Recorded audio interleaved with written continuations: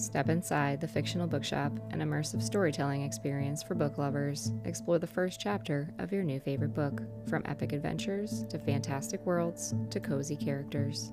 This week, the fictional bookshop has a copy of A Curse, a Key, and a Corkscrew by Anna McCluskey.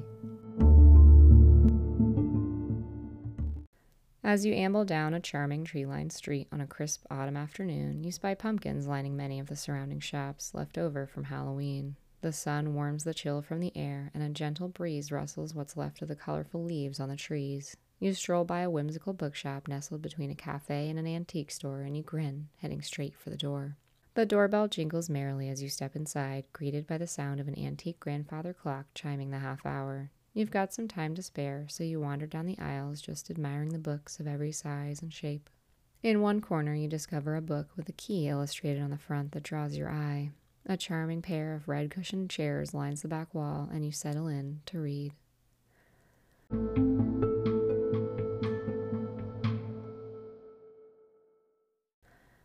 Joan Sinclair turned the key over in her hand. She turned it over again, then tossed it into the air. As she reached to catch it, it awkwardly bounced off the side of her palm and clattered to the metal lab table in front of her. Yeah, that seemed about right.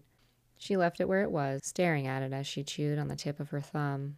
It was a skeleton key, not an ornate object that you could imagine opening a pirate chest or the perfumed boudoir of a Victorian courtesan, but a prosaic one, the kind that might open the dusty drawer of an old desk found in your grandmother's attic, tucked behind a stuffed owl and a painting of 7 apron-clad carrots performing a ritual sacrifice of a beet. The key was made of brass with an oval loop at one end, 2 jagged teeth at the other, and a short shaft connecting them. Its only concession to aesthetics was a single decorative groove down the barrel. But it had called to Joan. She had been walking past Shiny Old Junk, an antique shop in the quaint downtown of her small community, enjoying the first crisp autumn day as the bracing breeze caressed her face, ruffling her shoulder-length honey-colored hair and blowing the ends of her knitted purple scarf away from her body. She had laughed with delight and glanced at her reflection in the window. And then she had looked through the glass at the wooden bowl of vintage keys next to the register, and her gaze had fallen upon one unassuming key sitting partially submerged at a little to the right of center. She had stopped short, her body going rigid, rocked by a familiar electric jolt, just like the one she'd felt that fateful day when she was 6 years old, 29 years, 7 months, and 8 days ago. Her smile had faded, and the chill air felt colder, no longer pleasantly brisk, but a harbinger of winter to come. This key was obviously cursed as Joan herself. This might be her chance to undo the jinx before it was too late. She had rushed into the store to purchase the key. Joan put her head down on the table, the smooth metal cool against her cheek, staring at the fallen key from the side. There was a tiny streak of tarnish just below where the teeth met the barrel, and she found herself transfixed by it, her mind hiking a well-worn path to that terrible, unforgettable Monday afternoon. The rain had been continually beating against the classroom windows all morning, so she and her first-grade class had been deprived of their outdoor recess. This was nothing out of the ordinary for March in Oregon, but on this morning, their teacher, Mrs. Olson, had been suffering from an intense migraine. Mrs. Olson's patience had worn thin as the day dragged on, and the class grew more and more restless, their piping voices grating her nerves, her pleas for calm ignored. They had returned from pizza day in the cafeteria full of vim and rambunctiousness, squirming in their desks and shouting to each other across the room. Whatever she did, the teacher just couldn't convince them to sit quietly and focus. Joan was a naturally reserved child and wasn't participating in the rowdiness. She and her best friend Sadie had been sitting off to the side, happily coloring and whispering together, making up a story about the fairy tale scene on the pages in front of them. Crayons smearing their gritty hues over bunnies, gnomes, trees, and a castle in the distant background.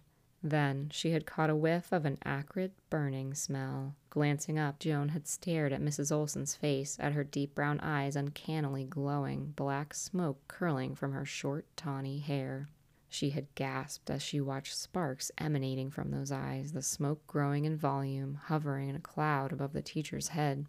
And then another girl, Beth Fiorella, a high-strung child who was prone to histrionics, had also looked up and began a shrill, banshee-like wail.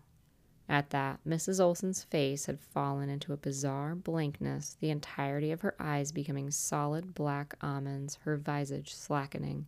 She had ponderously stood from her old-fashioned desk, and the class had finally, gradually quieted at the sight, except for Beth, who continued to scream. Mrs. Olson's head had turned like a searchlight, her gaze slow and heavy, her dark stare freezing each child as it passed. When she'd gotten to Beth, the girl's mouth had snapped shut with a final whimper, and Mrs. Olson had spoken quietly, evenly into the silence.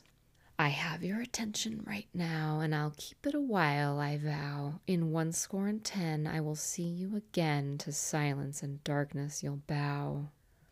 Mrs. Olson had paused, then her voice had risen, building a pyramid of sound. "And so I curse you, and I curse you, and I curse you, curse you."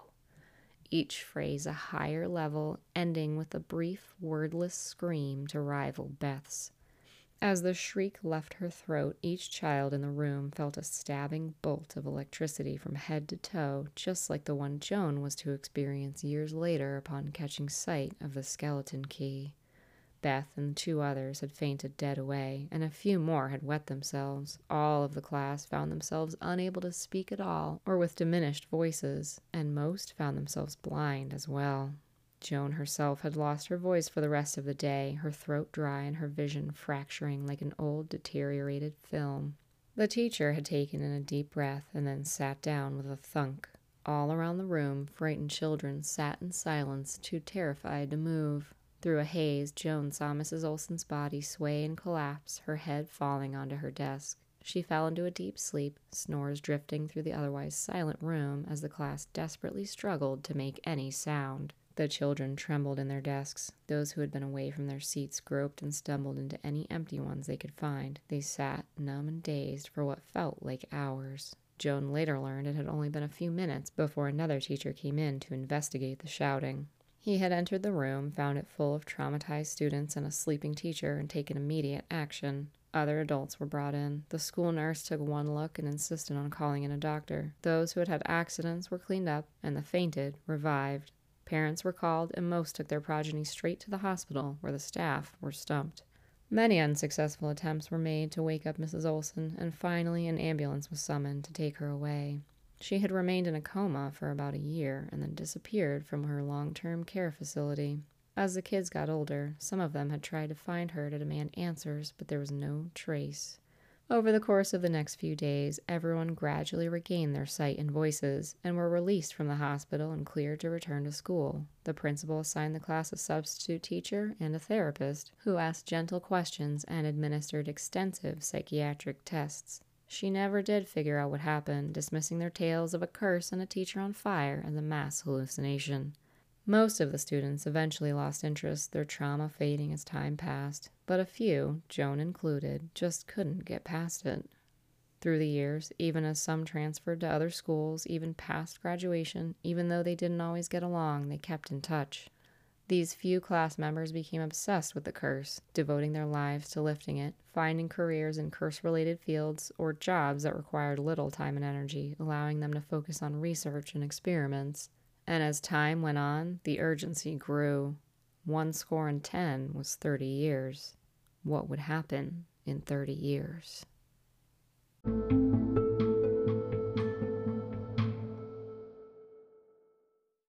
You close the book, A Curse, a Key, and a Corkscrew by Anna McCluskey, and put it back on the corner shelf. A dark gray cat twines about your ankles as you head back to the front of the shop, where a cheerful-looking shopkeeper gives you a wave. She calls the cat over, and you set the chime above the door jingling on your way out, giving a wave of thanks. You'll want to come back, so you glance at the hand-painted sign in the front window, which reads, Fictional Bookshop.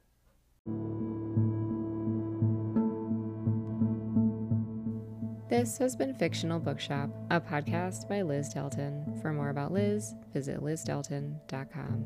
A Curse, a Key, and a Corkscrew, copyright Anna McCluskey, read with the author's permission. For more about the author, visit annamccluskey.com. For more visits to the Fictional Bookshop, give us a follow and come back anytime to explore a new book. Next week, come back for Dragon Latitudes, a brand new book by Amy Campbell.